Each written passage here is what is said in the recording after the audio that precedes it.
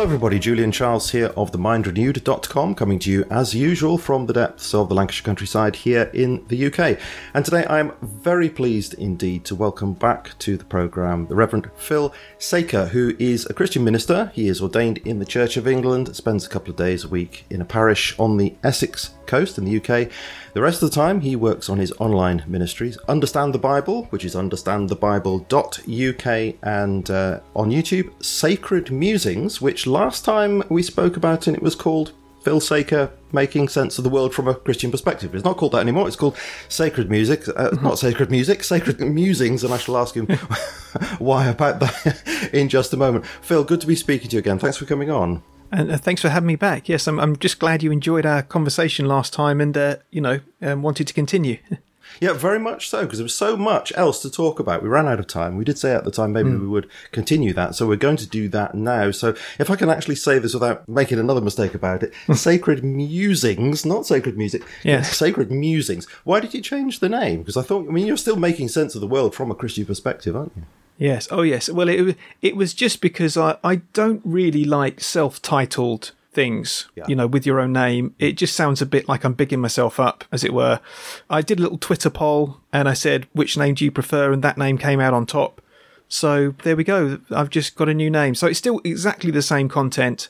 I just tend to do a podcast style format because there's so much to talk about. Yeah, and of course, I suppose you've still left your name in there in a way, haven't you? Because it's a bit of a play on your own name, isn't it? Sacre? Sacred? Yes, that's right. Yes, it is. Yeah.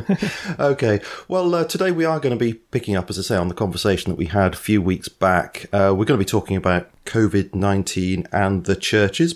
I mean, the church, by and large, response to the so-called pandemic. But I'll just say I do recommend people to go and hear the first part of that to get context for this. So that is TMR number 267, COVID and the Churches, part 1.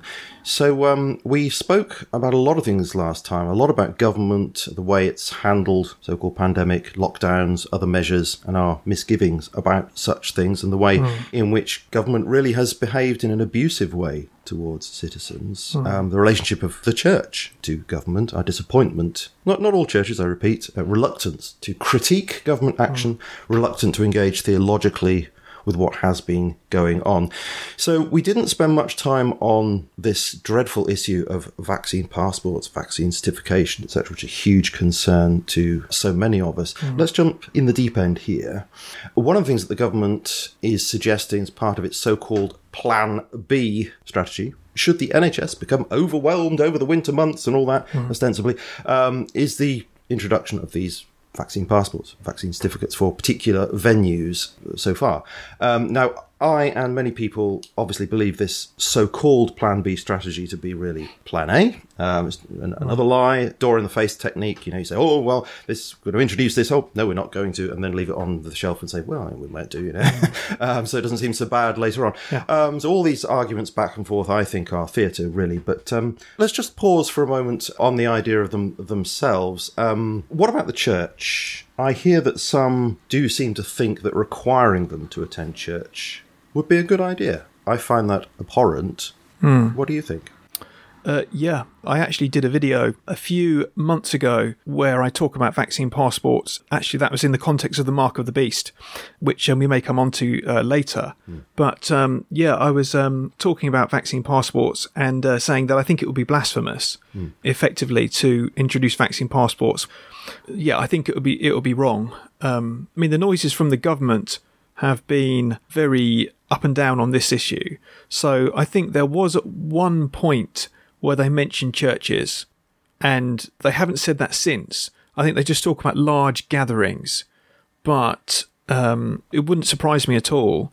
And the Church of England, I think, the official response of the Church of England was, well, we don't really like the idea of vaccine passports, but it is a sort of public health emergency, so whatever. And that's basically what they said. Can I just go back to this, sure. noises from the government? Now, this was some time ago. Where are we? This is back in July. The then Faith Minister, Stephen Greenall, I don't know how you pronounce his name, but that'll do. He tweeted, and I have a screenshot of this in case it gets deleted, always a good idea these days. He tweeted, as Faith Minister, I would like to make clear to everyone that at Gov UK, is not, and that's in capital letters, is not going to make being double jabbed a condition of entry to a place of worship. At Talk Radio has got this wrong. Okay? So we need to remember that and hope, almost against hope, that this isn't as hollow as some of the other statements that have been issuing from government circles in recent times. It's interesting, yeah. So, yeah, I mean, you say that for individual churches, let's say, or individual denominations to go along with this and require people to show passports would be blasphemous. Is that because you're saying that such a church would effectively be saying that the state is Lord rather than Christ? That's right. Yes, I think that is what I'm saying. It's effectively allowing the state to determine who can be a member of the church or not. I believe it's not up to the state to determine that. It's up to Christ. This is why I think the vaccine passports for the church are so awful. I think something which is very, very important, a theological principle, which is highly important for the church, is that of equality as Christians. You know, the idea that as Christian believers, we are all one. There is a verse in the Bible, Galatians 3:28, which says there's neither Jew nor Greek, slave nor free, male or female. We're all one in Christ Jesus. That's, I think, a fundamental principle for the church. You know, this idea of unity, of oneness, is the bedrock of what the church is. And so to allow the state to come in and say, no, only vaccinated people can come into your assemblies, that is giving the state a power to determine who should be in the church or not, and to take a role which they should not have.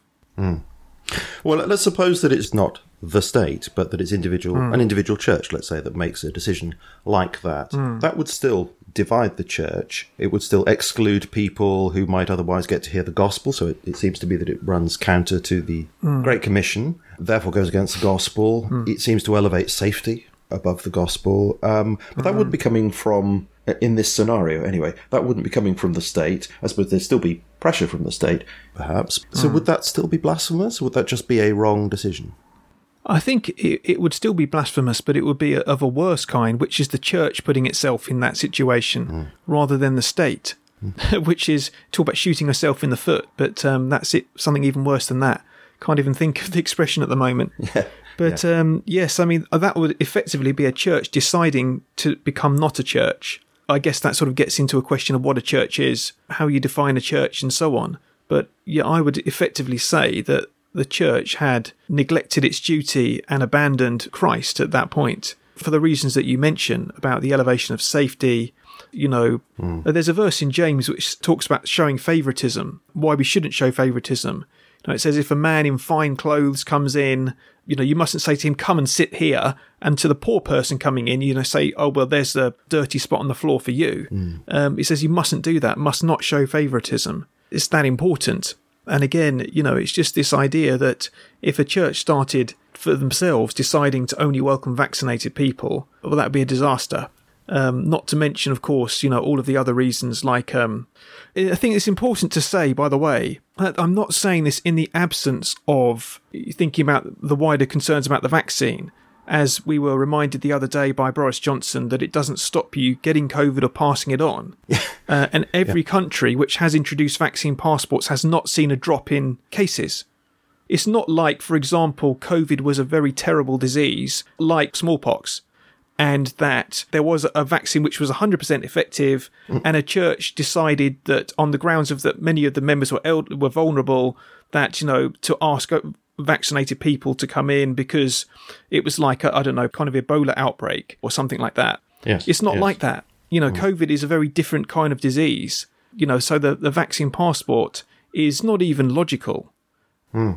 No, because it gives the impression that people who come in and have a passport are going to be free of this disease. But there's no guarantee of that at all, is there? Let me just quote here. So this is Boris. It's very famous already, isn't it? But Boris on Sky News. He really undercut the health argument for this. It's very revealing, really. Let's quote it. The double vaccination provides a lot of protection against serious illness and death, but it doesn't protect you against catching the disease, and it doesn't protect you against passing it on. So now is the time to get your booster. All right. But if you have the booster, I'm thinking, okay, that's another shot of the same stuff. So that's still not going to presumably. Why should I think that's going to stop you catching it and passing it on? I don't see there's any logical basis to that anyway. So why would the church even be wanting to introduce such a thing? Yeah, and that's exactly the thing. I mean, I think the logic of the vaccine passport and the theological principle go together. Another thing that occurred to me about this is that, I mean, even if you argue that there's some reduction in the probability of being infected thanks to vaccination, and therefore, having a COVID passport is evidence of that, that is, putting aside the issue of waning vaccine efficacy, etc.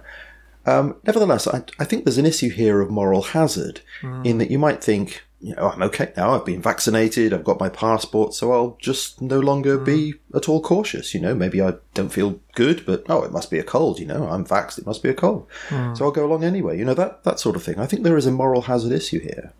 Well, that's an interesting point, which people made that point about masks as well. For example, that when the government introduced masks, it gives people a false sense of security.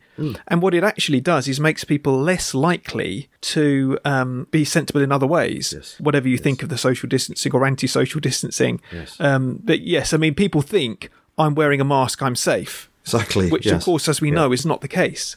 So it's all interconnected, our behaviour. So that's definitely a good perspective. And as I intimated just before, I am opposed to these passports in principle because I think they're dangerous in many ways. Most obviously as a really serious threat to freedom because, they are poised to allow governments and corporations to gain increasing, almost limitless control over our lives. And they're obviously discriminatory. That is completely obvious. And as we've discussed, they're probably ineffectual as a public health measure anyway. They're extremely dangerous. And I've got a quote here from Robert Dingwall, who was formerly part of the JCVI. He's Professor of Sociology, Nottingham Trent University. He was on Sage, wasn't he? Was he? Is he on Sage as well? Sage? Okay, certainly... I have a feeling he was on Sage. Okay. Here's a little quote from him. He's carried out extensive research on the use of vaccine passports, and he said, I quote, "Vaccine passports are a tech industry idea in search of a problem. In terms of public safety, they have little to offer." And I think he's really hit the nail on the head there. They are a tech industry idea in search of a problem.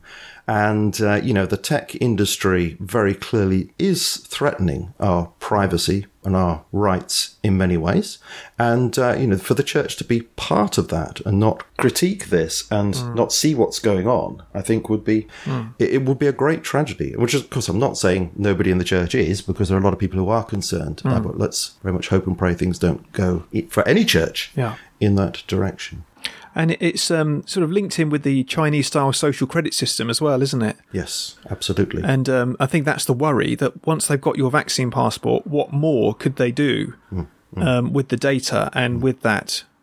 Could they stop you going into things if you've been misbehaving in other ways? Yes. Could they keep tabs on your ideas and your movements? And it would we would be anything but a free country under that system. Yes, absolutely. And we will talk about the dimension of conspiracy, bring up that question later, but I will just add that we know there's this ID 2020 agenda working with the UN and governments to promote digital ID.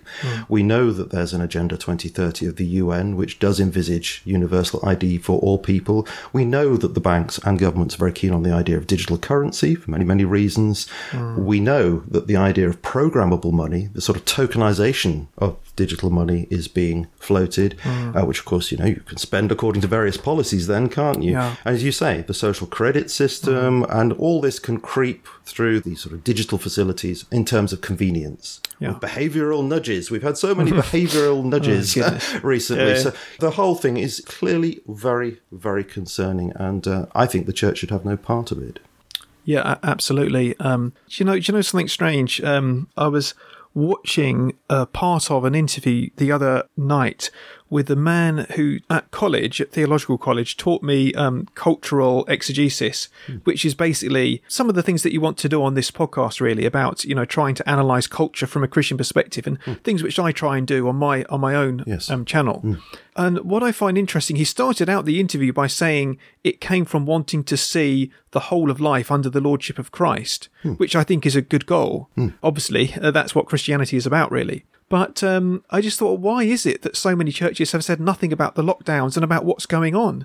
Is that not under the lordship of Christ? Yeah. I just find it absolutely baffling how they can be so silent on something which seems to me to be so important. There's just a really, really important debate to be had here. And, these ideas must be talked about.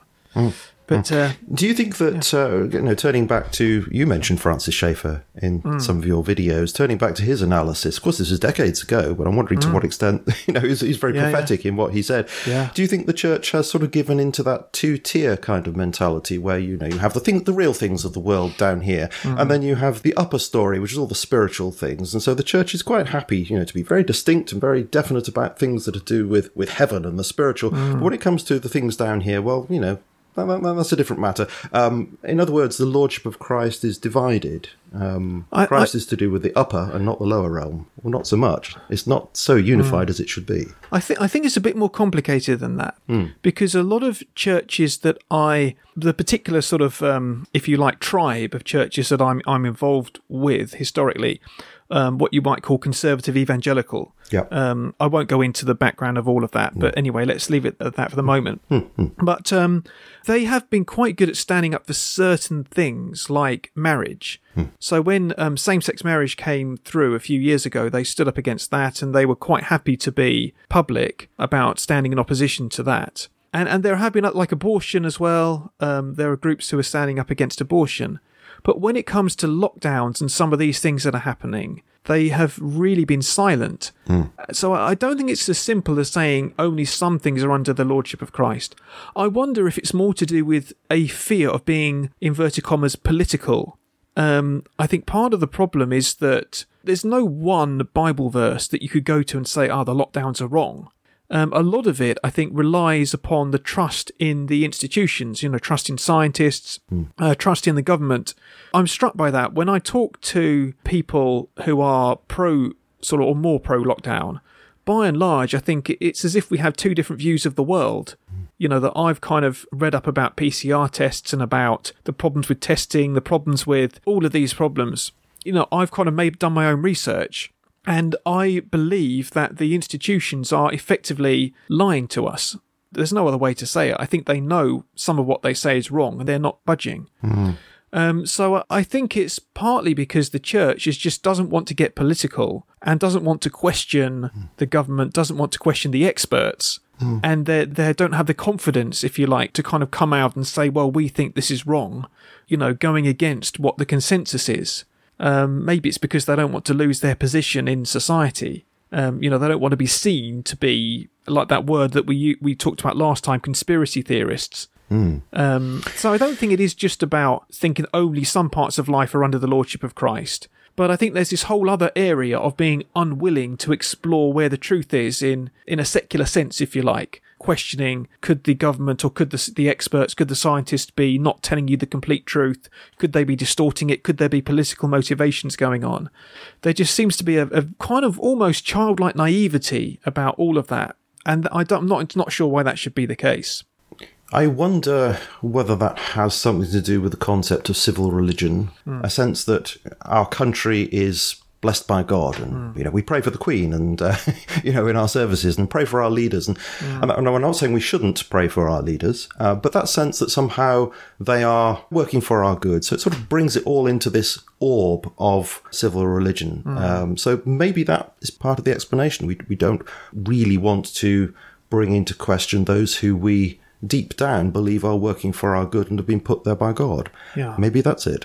Yeah, I mean, I think as I've been chatting to people and trying to discuss things with people, one thing I have been struck by, for us, those of us who are in the UK and much of the Western world, we are not used to being in this situation. I think we are, historically, it's been instilled in us, this trust that the authorities are working for our good. I mean, by and large, the UK has been a Christian country for a long time. I've just been reading the history of Thomas Cranmer, the biography of Thomas Cranmer by Dear Maid McCulloch, about how Henry VIII was devout in ways that I think modern people find it hard to understand. The idea that he would, the King's Great Matter, the divorce, which started that kind of Reformation in England, it was because Henry wanted that divine approval.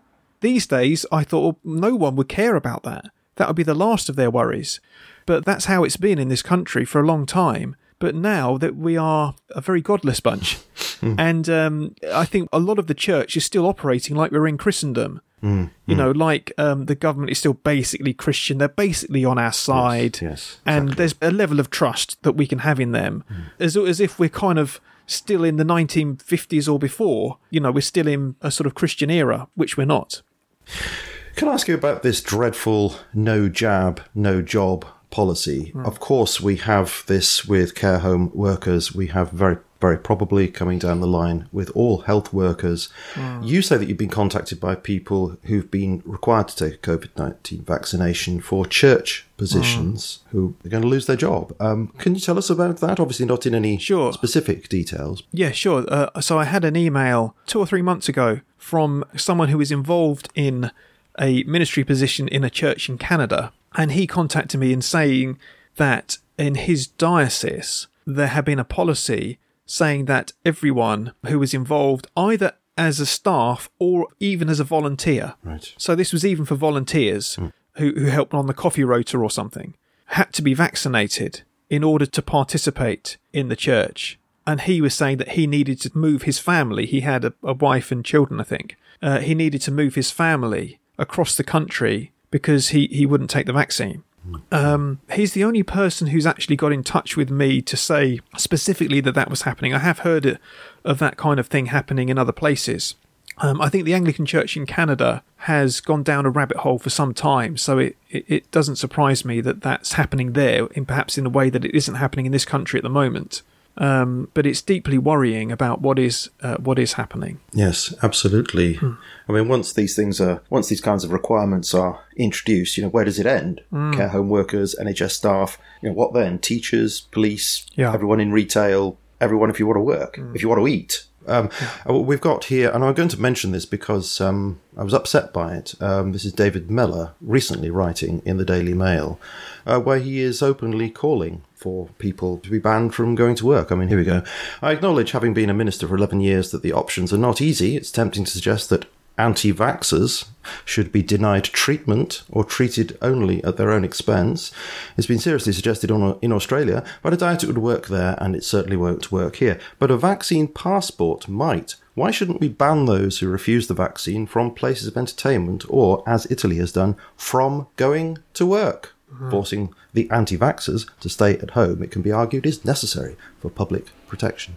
As I say, disturbed by that. I think it was a really bad piece, actually. It was full of non sequiturs and all sorts of propagandistic attempts there to tar people with the same brush and all that sort of thing. But yeah, I mean, where would that end? Then this starts to creep in, that it creeps in quite conceivably everywhere and does end up with this two-tier society that people so much fear. Yeah, it's, I mean... where do you even begin with something like this? I mean, for one, it's just so illogical. And this is what gets me about it. I think in my video, I did one about the no jab, no job in the church for this Canadian chap. And it's just nonsense. The idea that, as we've already discussed with vaccine passports, that to have the jab stops you from giving COVID to someone else, it doesn't happen. And you think, well, will the NHS stop treating obese people or smokers? The utter illogic of it, makes me think that there surely must be something more sinister going on. Yeah, exactly. Because there's no logic. I've given up trying to understand what's happening rationally because you can't. It's like people have been gripped by this terror of COVID, which makes them act and think in very irrational ways. And it's deeply worrying. The irrationality of it is what worries me. Yes, I know what you mean about giving up thinking about it in rational ways, but I think what you really mean is that the normal ways of thinking about these things, you go through A, B, C, D, and none of those make sense, and one is always trying to resist the notion that perhaps there is a grander conspiracy or grander conspiracies going on, because, well, isn't that kind of Occam's razor? Don't you look for the simpler explanations? But, once you've exhausted all those, and it does seem to be the case that they are quickly being exhausted, then it seems quite rational then to start speculating for deeper agendas here. And more I'm thinking that is the case, that there are a lot of powerful forces that are going to benefit from this kind of thing.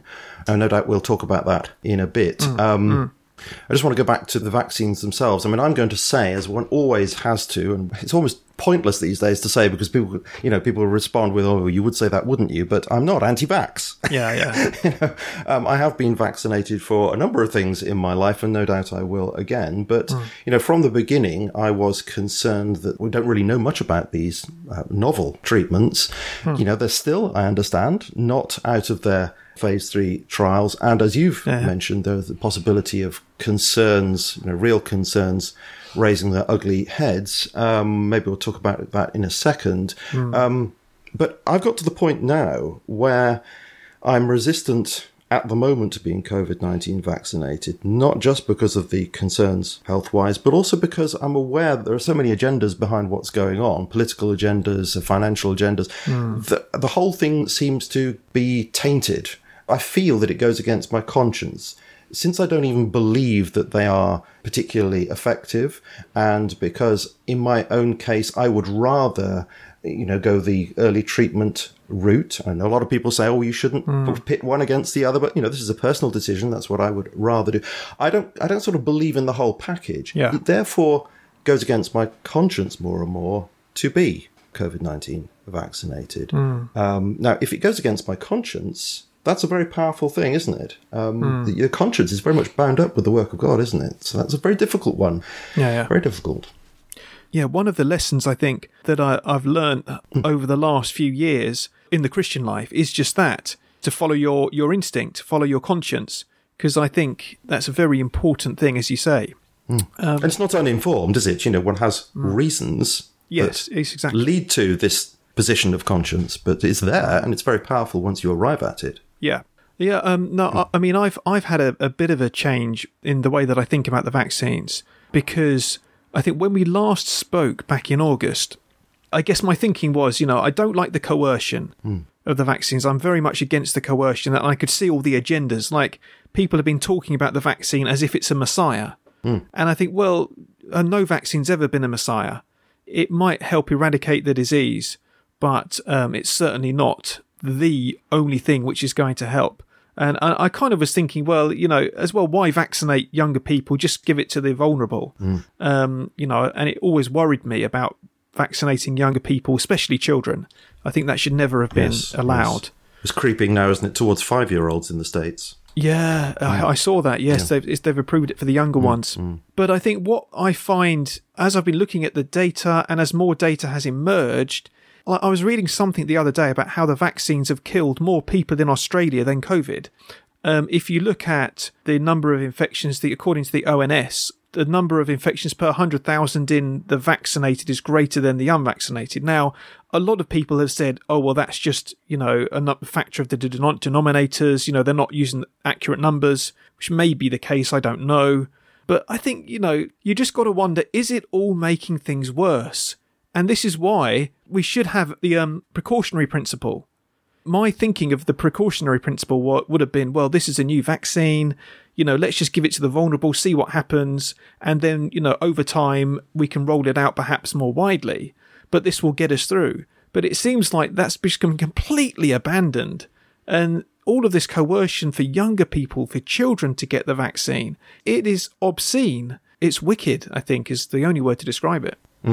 Yes, it's a strange fanaticism. The only thing I would say about the Australian example is that they've been heavily locked down, haven't they? So I suppose they could say, well, if it hadn't been for the lockdown, then, it would have been carnage with COVID-19. So, That's true, it's a difficult one. That's their answer. Yeah.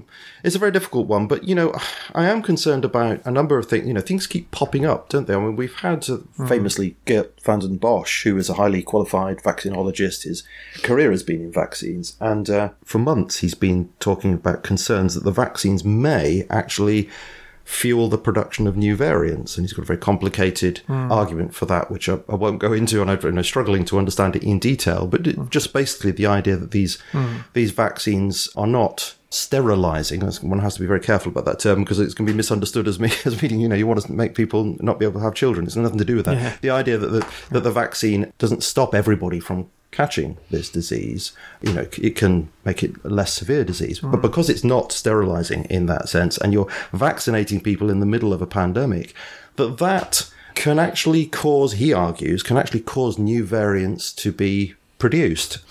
Well, if he's right there, that's very worrying. We also have very recently Alex Berenson.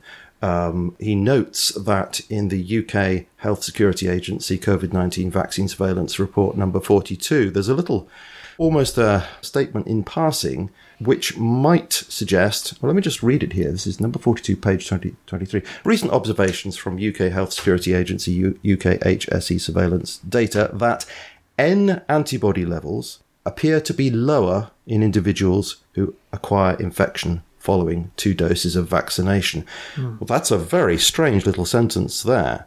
So you have your 2 doses of vaccination, and it appears that you have fewer of these antibody levels. So if, along comes another variant, well, is that going to be so good for you after all? Yeah. Will Jones, writing in the Daily Sceptic, says a little bit more about this. I'll quote this. The report does not elaborate on this, but on the face of it, it is a startling admission. It is basically saying that a certain kind of antibody which is not produced by the vaccines, but is usually produced by infection, and hence is used by PHE-UKHSA to identify those with antibodies from infection, is not produced so well by those who are infected post-vaccination. And he goes on to say this is well known and it's called original antigenic sin, which is interesting for a theological discussion between 2 of us. But, these things are popping up, and, it doesn't give one any great confidence that the fanaticism that we see that everybody must be vaccinated is really well-founded at all, does it? Yeah, this is the exact problem, isn't it? The number of people who said to me, I got COVID, I've been double vaxxed, and thank goodness I was double vaxxed. And you think, hold on a second, you've been vaccinated and you still got it. Even if it didn't bring you into hospital, it may well not have done that before. You never know. Exactly. And in fact, I think the problem with the original antigenic sin, as far as I understand it, someone sent around an interesting article about this the other day, is that it actually stops your body responding with the correct antibodies however many times afterwards. It's because, I think your body remembers the first time that you were infected, and then it produces antibodies for that infection. And this has been a phenomenon that's been known for some time, even if we don't fully understand it. Yes. So the vaccine could actually be causing healthy people to cripple their immune system when it comes to COVID. And we're not saying that's the case, are we? This is the point. We're just saying, good heavens, some of these things actually might be the case. These are novel treatments, and they're not really being treated with the caution, as you say, the precautionary principle. They're not being treated with kid gloves, so they really should be. Instead, it's being said, this is the saviour, this is 100%, they're safe and effective, which is a propagandistic phrase, isn't it? Safe and effective. And anybody who speaks otherwise is to be shut down, is to be deplatformed, etc. This is a very dangerous situation. Oh, it's hugely dangerous. Again, it goes back to the irrationality of it all, that I think prior to 2020, I think if a new vaccine was developed for a novel disease, especially which used new technology, I think we'd want to be cautious with it, just to give it to people who were most vulnerable, see how it went with them, and investigate thoroughly before we rolled it out to the wider population, and especially children, to young people who are young and healthy. Yeah. But as it happens, it's just like this madness has taken over where everyone has to be vaccinated. We'll take your jobs away, we'll take your freedoms away. Yeah. And you think, well, if it comes out in the next, who knows, months, years, if it becomes more generally known that the vaccines have been causing harm or there have been these issues, then the people who backed it are going to look very, very stupid. And I hope that people will realise that we are being not led by people who have their best interests at heart. I think that's what's happening. But, Yes, and another thing I think that's happening is this sense of we can't be wrong. We've started on a certain policy, and it almost doesn't really matter what happens. We can't be shown to have been wrong. We're going to double down. Yeah. That seems to be going on, which, of course, is the way of disaster. Oh, yeah. One thing I wanted to say before it goes out of my mind is that when I was talking about my conscience, I'm not talking about what anybody else should do. Members of my family have been COVID-19 vaccinated, and I'm not saying anything about that. This is a matter of individual conscience. I'm just saying things have changed in my own mind such that I am personally not happy. This has got nothing to do with anybody else's decisions, because matters of conscience are individual. I thought I'd make that quite clear there. We're talking about this fanaticism. The concept that this is operating to an extent in a cult-like way is becoming more clear to me. We have a phrase here coined, I believe, by C.J. Hopkins, the dramatist, writer living in Germany. He talks about it being a COVIDian cult. Yeah. I don't like everything he writes. I find him a bit too pessimistic for my liking. But nevertheless, I do think he's a very important, almost prophetic voice. But the things that I, dwelling upon this, are these elements of a cult? Thinking of religious language, we've got here Satan, of course. Well, doesn't the virus play that part to a certain extent? The hidden foe, the frightening one, crouching at the door, deadly, ever-changing, you don't know where he is. The priests, are they the scientists and the institutions? Are the temples like, the TV, the BBC News, where you go to be taught the cultic truths? The rituals, of course, it's obvious with mask wearing, hand washing, distancing. I'm not saying any of those things are bad in themselves. I've dubious about some of them, but nevertheless, the way they're being treated, is it ritualistic? Yeah. We have the doctrinal superstitious purity. Yes, superstitious. Right. So you have doctrinal purity. Again, I'm not against the idea of doctrinal purity if your doctrine is true, but they're just the concept of doctrinal purity. No debate. Yeah. It's heresy to disagree. Yeah. Censor opposing views. The Inquisition. You have that. Yes, exactly. You have the othering of people who are outside the cult. I mean, for example, you have in Scientology, you have the suppressive person. Oh, you don't want to speak to the suppressive person because they'll damage you, sort of thing. Yeah. Well, the so-called anti-vaxxers, are they not the suppressive persons? Of course, when I say that, I don't mean anti-vaxxer in the strict sense, because that's being used propagandistically to mean anyone who questions the narrative. Or a conspiracy theorist. A conspiracy theorist, well, these phrases, they stand for the suppressive person. The talisman, the magical objects, we said, the masks, protect you against evil. Yeah. Now, one thing I even wondered here is, whether these COVID-19 vaccines could be seen in this distorted sense as functioning like a sacrament, a bit like communion, a taking of the elements, by which you become part of the body of the vaccinated. I don't know. Yeah, that's interesting. Just some thoughts. Yeah. It's for other people. It's out of concern for other people that you take it. It's your duty to others to love your neighbour. No, it's interesting, actually. I mean, I think one of the first videos I did was about the religion of lockdown and climate change, because I absolutely think that what's happening with COVID is like a cult. I also think that COVID is probably the biggest thing, but is not the only thing which is cult-like at the moment. Climate change is another, I would say. I would agree with you. It's fascinating to me to see the parallels between what's happened with COVID. And I think, because as someone who came into this, I was broadly, I don't know, I think my opinion on climate change has sort of changed over time as well, and it was happening before COVID. But you can see the same things in action. He's a climate change denier. Yes, exactly. He doesn't believe the science, and it's the again, when it comes to science. You could say, I think, in a similar fashion, it's about woke as well. The woke explosion. You've got your heretic hunters. You have to be pure enough. It's not enough to be against racism. You have to be an anti-racist. You have to use the correct phrases. You have to, I think our society is deeply religious, but without actually having a God in an explicit sense.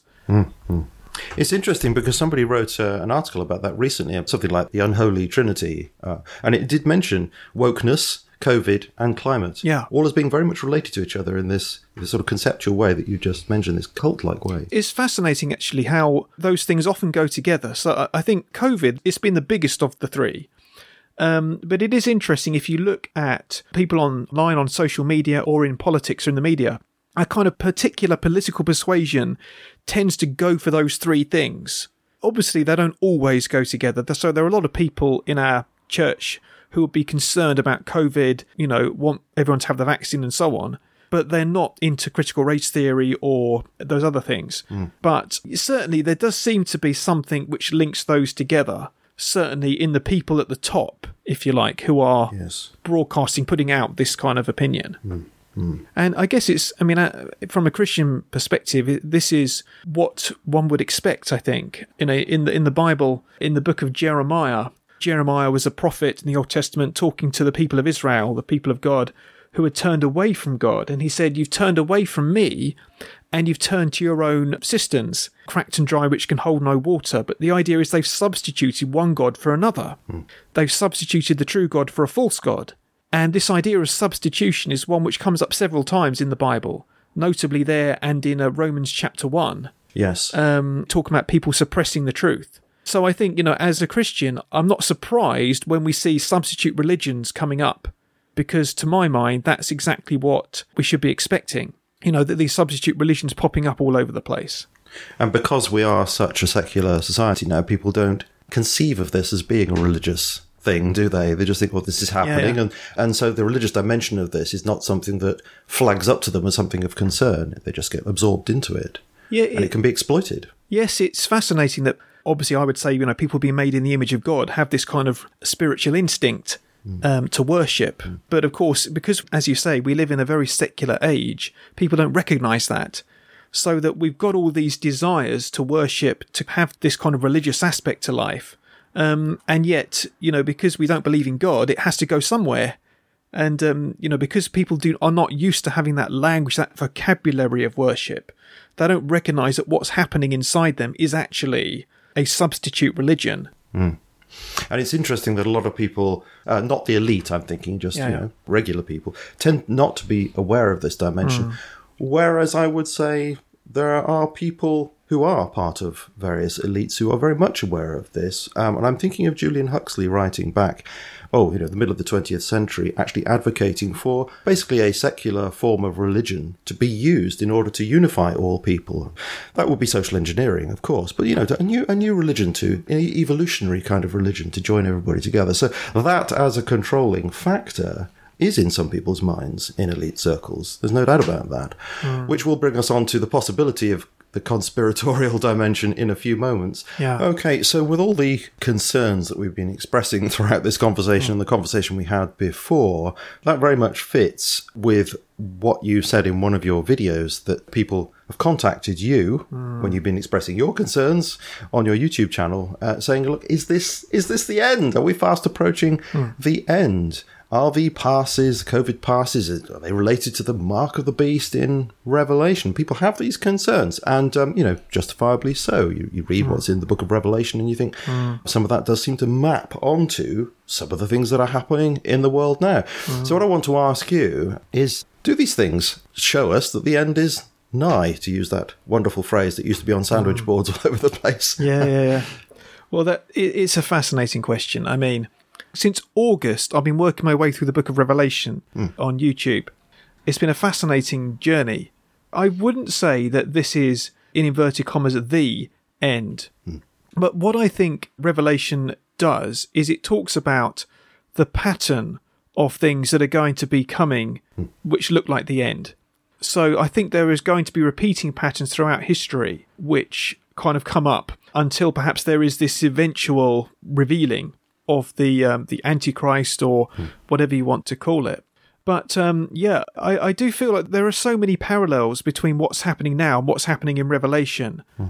So it talks about there's a beast, which is kind of like this anti-Christian evil sort of spirit. And I don't mean a spirit in it like a ghost or an individual spirit, but a pattern of thought, a system, which is evil, which is against Christ. And that beast has a kind of local expression of a kind of particular empire, a particular point in history.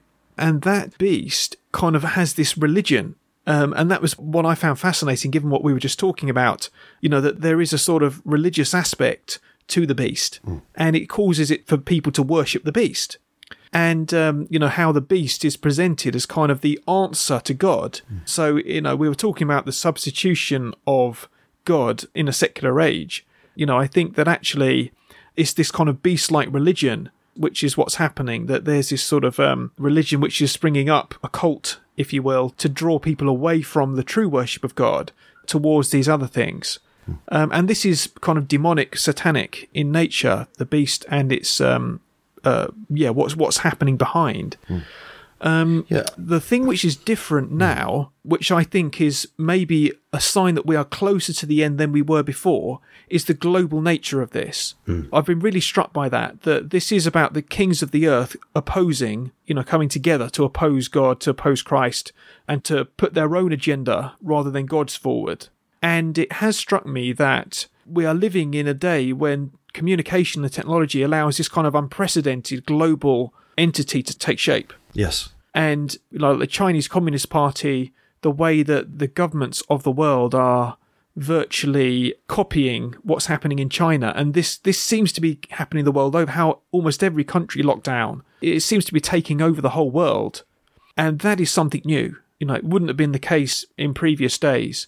So are we living in the end? I don't know. I just think what we are living in at the moment is maybe closer than we've ever experienced before. Whether it is the end, my own gut instinct is that we've still got more to come.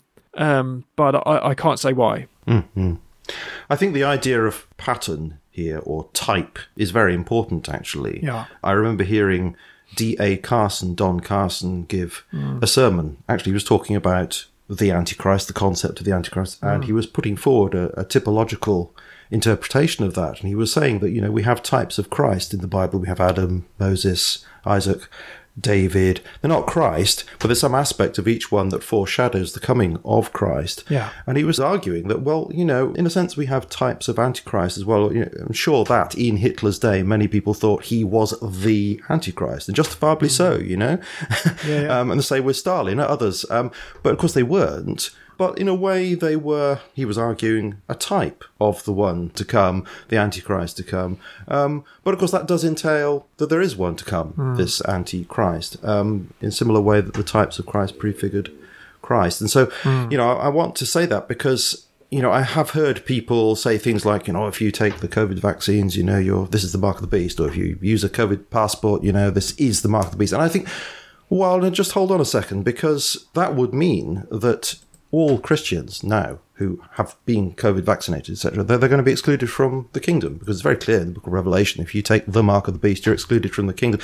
That doesn't seem to make sense. There doesn't seem to me to be a sufficient act of buying into a system there, or even buying into a system at all in terms of one's allegiance, that doesn't seem to fit at all. But maybe there is something of the pattern there that we should be alerted to. That's all I'm seeing in it. Yeah, I think that's. I mean, Revelation is a complicated and difficult book. What comes across very clearly is the way that God is at work in history, the way that the beast works, but specifically how that relates to what we're going through is not spelt out in great detail. I believe that, the vaccine passports, for example, I did this video about vaccine passports, which was saying that I think vaccine passports could be a mark of the beast. And I think what I meant by that is very much like what you were just saying, that it is a kind of a pattern of that. My mind has often gone back to 1984 over the last few months. A book I only read actually last year, to my shame. This control, 2 + 2 = 5. The moment when Winston and his the one who's interrogating him, Yes, O'Brien. Yes. When he acknowledged that 2 + 2 = 5, he knew he had the victory. He'd broken his spirit, and that they, the party, had won. And it's the same, I think, with lockdowns and so on. It's just, do you accept this political system? It's about breaking people rather than actually.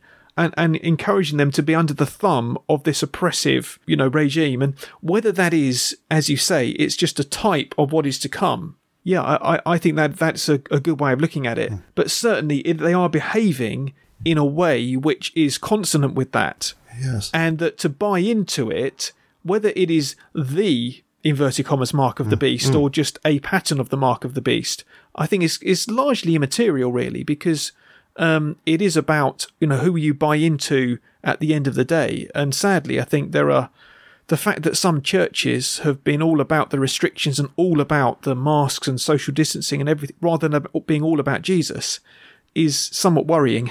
Yeah, the only thing I would say to anybody who let us say, has used a COVID pass, just to use that example, or is going to use one. If you are concerned that in using that COVID pass, you have taken the mark of the beast, I think that's a sign that you haven't. Because if you're concerned about it, then it's clear that your allegiance is still to Christ. But, I think, as you say, there's a possibility of a pattern here, and there's the possibility that this is the beginnings of the event. Do you know what I mean? This could be leading towards this instantiation of the mark of the beast at X number of years down the line. And so we must be aware of this as a possibility. Although I'm absolutely clear that I wouldn't wish anybody to think that at this stage of the game, they are suddenly beyond redemption. I really don't see that. Oh, yes. I really don't see that at this stage in history. Yeah, I would completely agree with that. And I would just like to, very much like to say, that there's a verse in Hebrews which says, as long as it is still called today, let us hear. There's still time to hear the voice of Christ. And so I think the mark of the beast is seen from the end. From the perspective looking back at the whole of history, yes, you can see who has taken the mark of the beast and who hasn't. It's not for now. No. We can see what it might look like, but if you've taken the vaccine or the Vox vaccine passport, that's not the mark of the beast. Okay, so I wanted to ask you the question of who's behind all this. We have noted the possibility of conspiracy a number of times in the conversation. You asked that in one of your videos explicitly, who's behind all this. And I want to ask you this because your perspective on this, I think, is a little different from a lot of people who talk about this subject, in that you talk more about the spiritual aspect of this. You do acknowledge that many people, myself included, are of the opinion that this whole so-called pandemic has, and I'm going to be very careful what I say here, actually, that this whole pandemic, so-called pandemic, has multiple driving factors prolonging it and exploiting it. No doubt in terms of bureaucratic incompetence, but also corporate greed, globalist political vision and ambition, etc., etc. You even mentioned some of the names that often come up in discussions on this kind of subject. World Economic Forum, so-called Great Reset crowd, the ubiquitous Bill Gates pops up all the time. The World Health Organization, all these sorts of things. But you choose not to dwell on any of that. You don't dismiss all that, but rather you point to this spiritual aspect, the spiritual actor behind what's going on. Yeah. Why do you do that, and what are you trying to say with that? Let me just read you one verse in the New Testament book of Ephesians, chapter 6 and verse 12. For our struggle is not against flesh and blood, but against the rulers, against the authorities, against the powers of this dark world, and against the spiritual forces of evil in the heavenly realms. And what I believe the picture from the Bible is of what's going on in a global perspective, if you like, at every point in history, is this spiritual battle. That behind every human battle, all the evil that we see from a human perspective, there is something spiritual and demonic and satanic. I was actually saying this to someone on Twitter yesterday, who was saying that they've been an atheist since the age of 12. And yet, they were thinking, and they retweeted an article from a Christian friend of theirs. And I said, I think the presence of evil has been making a lot of people question. And as you say, we've been questioning about conspiracy theories, questioning about, is it Bill Gates, is it Klaus Schwab, or the World Economic Forum, who's really standing behind it? And I think the Christian perspective has always been that evil is not just a word. Evil is a power, is a force. And it always tries to assert itself. And that is what we as Christians believe is Satan. There is this kind of spiritual force of evil going on. And that over the last few months, I think we have seen this kind of spiritual force be more in the ascendancy. And I think a lot of people have been encountering evil for the first time, really, properly. Certainly this kind of evil in the world, which cannot be explained by any other means. And have been left wondering, what on earth do we make of that? How do we understand? How do we explain this evil? And the Christian answer has always been there is human evil, for sure. But behind that stands this power of evil, which is Satan, who is standing against God and against his Christ. Not that Satan is the cause of all of the evil in the world. I mean, it doesn't absolve us of our responsibilities, is what I'm saying. But that if you feel like there is a power of evil in the world, then that's quite right. Someone put to me, actually, in a comment the other day saying, thank you for confirming my instincts that I'm right to smell the smell of sulphur about this. That this smells satanic, because it is. I find that little passage there from Ephesians 6:12. Let me just read it again. For we wrestle not against flesh and blood, but against principalities, against powers, against the rulers of the darkness of this world, against spiritual wickedness in high places.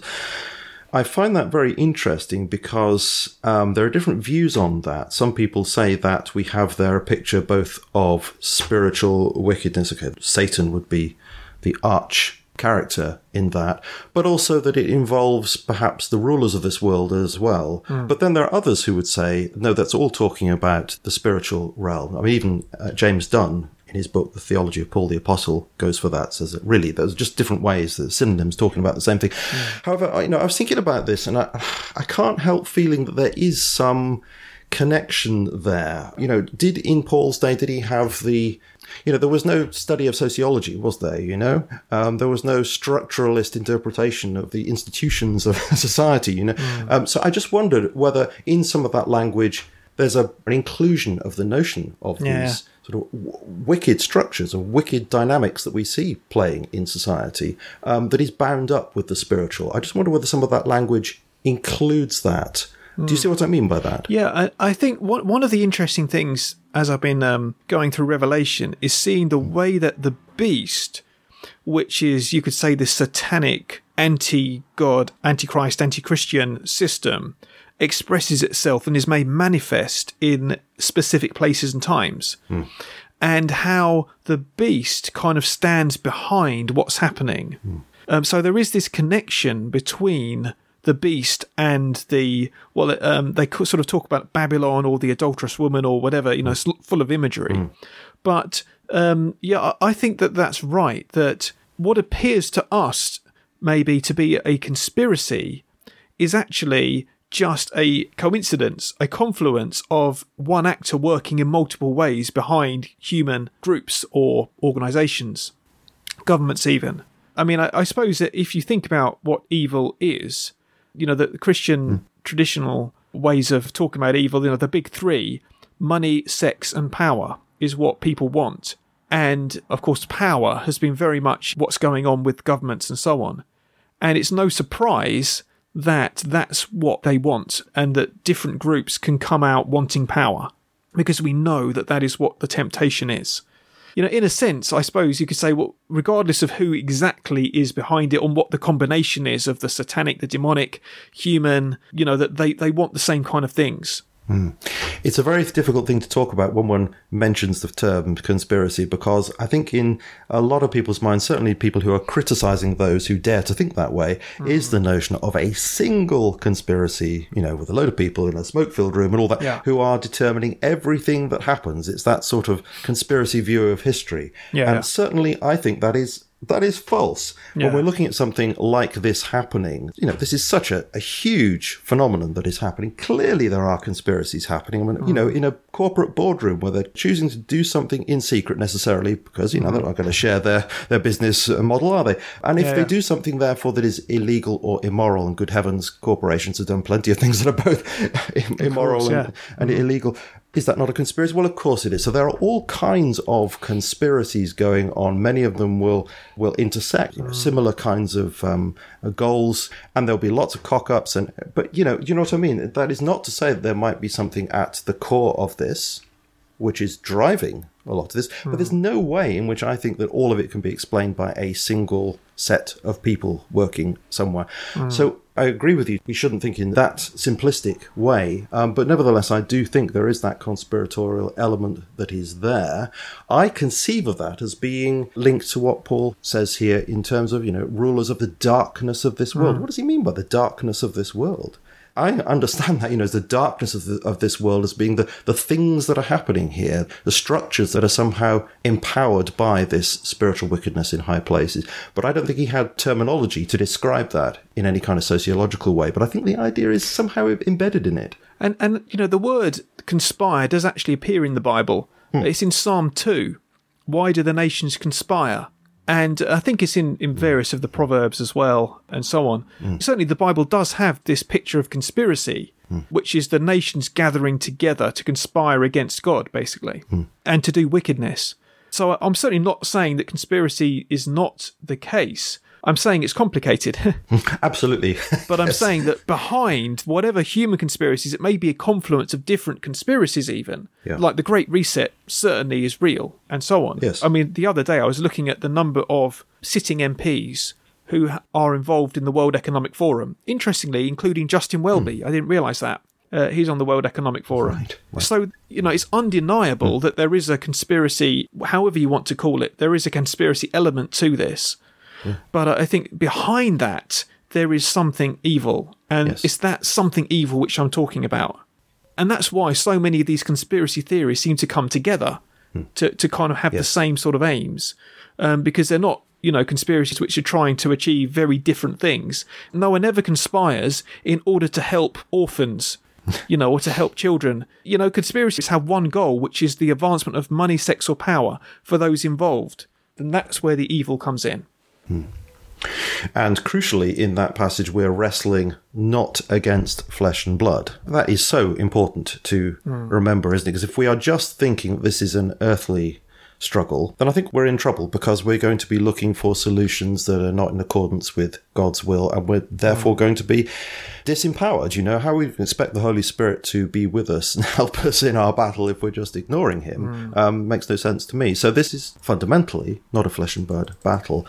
So you, along those lines, talk about, I suppose, a solution for people who believe in Christ is to have Christ as the solution, not the church in the institutional sense, but Christ himself. Now, okay, that makes sense to me, but, and I'm sure it does to most TMR listeners, but there are some listeners who may think that sounds otherworldly, maybe helpful for individuals if they believe, but, how is it generally helpful? How's it going to make a real impact in the world? Well, let me read a few verses from another book of the Bible, also written by Paul, Colossians, which is often seen as the sort of counterpart. It covers similar ground to the book of Ephesians, which we quoted just now.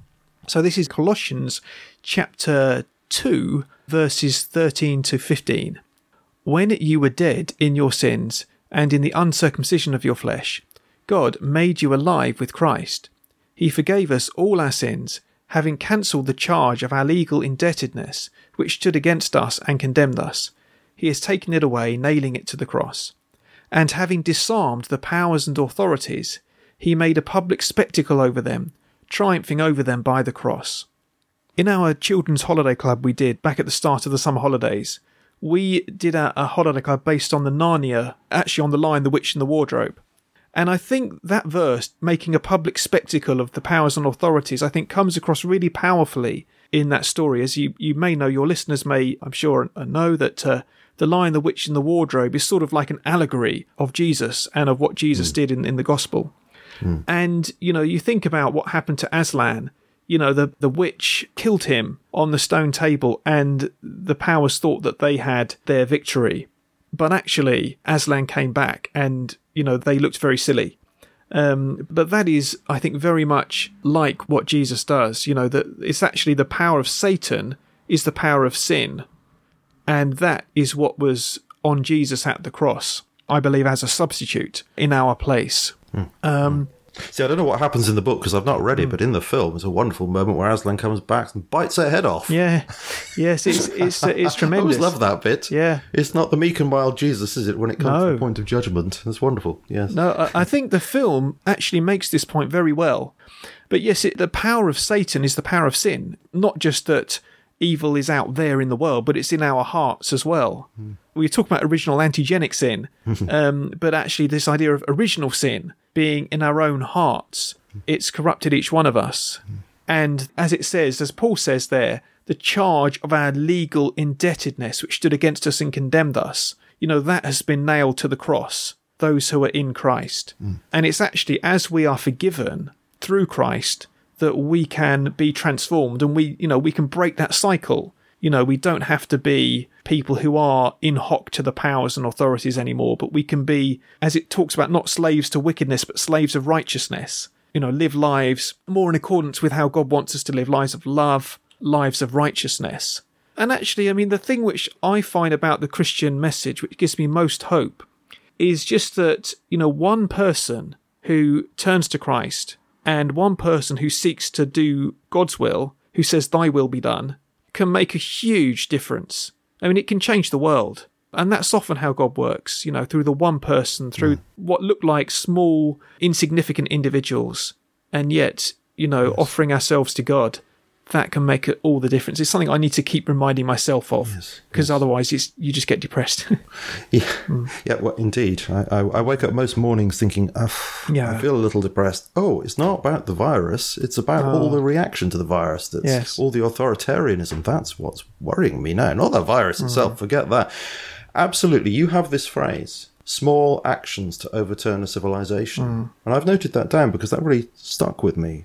What am I capable of? What are most people capable of? Really small actions. But as you say, that can overturn things. And I think of, when I very simply go down on a Sunday morning, I'm choosing at the moment not to go to church, but to go to a stand in the park. We had a program about that where people are standing for what they believe in, which is, freedom, human dignity, and just making a stand under the circumstances and talking to people. And I've had amazing conversations with people. I've talked to people about my faith in Christ more there than I have done perhaps in any other place.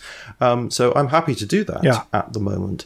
But that's a very small thing. Yeah. But I've noticed already, just by making that very small change for 1 hour, in the week in my life, that God has already begun to do things with that. So if each of us do these small actions, maybe indeed we can, as you put it, overturn a civilization.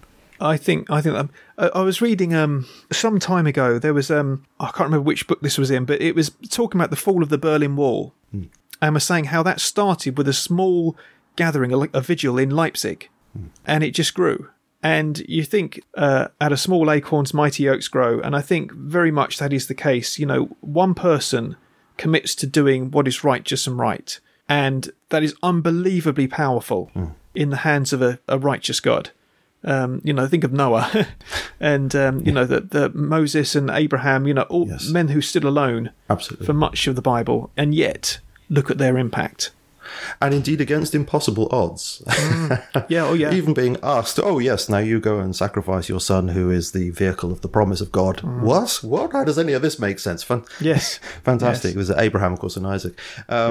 Yeah, and you say that we're also guilty very often of the sin of pessimism. Yeah. Really, fundamentally, we do not have a reason to be pessimistic. You bring out, I think it's Revelation 4, you talk about that a lot, about the tremendous glory of God that's presented there. And this is the one in whom we believe. We have no fundamental grounds for pessimism, do we? And if we keep that in mind, then maybe we can actually get out of bed in the morning and do those little things and together change the world, joining hands with people, of course, who don't believe, but also in their own way are making small steps to change the world. Yeah, and it's funny, when the lockdown first started, we were all talking about, maybe this will bring us together, maybe this will, and it lasted a few short months, and then at the end of the first lockdown, the second lockdown, the third especially, it was all very divisive. Yes. But I think there has been I'm in a group of clergy, the Irreverent podcast. Yes. And there's a group of clergy who are kind of in that kind of orbit, as it were. And we're all from different traditions in the church. I think it's lovely how actually it's brought us together in a way that probably wouldn't have been the case prior to 2020. The battle against pessimism is a battle that I face constantly, day by day, just to remind myself that this is not beyond God. And actually, just this morning, I was preaching on Daniel chapter 4, the end of Daniel chapter 4, which is the famous passage when Nebuchadnezzar goes mad. And at the end of that passage, he says, God, those who walk in pride, he's able to humble. And I just thought, it's God's job to run the universe. If he can change things with Nebuchadnezzar, he can do the same here. It's just our job to carry on being faithful and working in the small ways that we can, whatever that may be. Absolutely. I'm tempted, of course, to read Revelation 4, but I won't. It's quite long, isn't it? Yeah, the whole. It has a wonderful, wonderful imagery there of heaven with all these beings saying, "You are worthy, our Lord and God, to receive glory and honor and power, for you created all things, and by your will they were created and have their being." It's just amazing words there. Very, very inspiring indeed.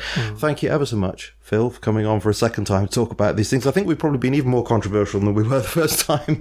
But why not? That's we should have free expression, freedom of thought about these things. It's great to speak to you again. Yeah. And thank you very much for having me. And I enjoyed the conversation. And I hope that it's been helpful. As you say, I think the freedom to express ideas, I've come to realise that's one of the most precious freedoms that we have. And I've learnt a lot through engaging over this last few months. And I've not, I've changed my ideas. As I've engaged with people, it's been really helpful for me. So I hope that it's been helpful for your listeners too. Yeah, let's keep the conversation going. Absolutely. So just to end with, draw attention to Understand the Bible, understandthebible.uk, and on YouTube it's now Sacred Musings, not Phill Sacre making sense of the world from a Christian perspective, although you still are making sense of the world from a Christian perspective. It's still the same strapline.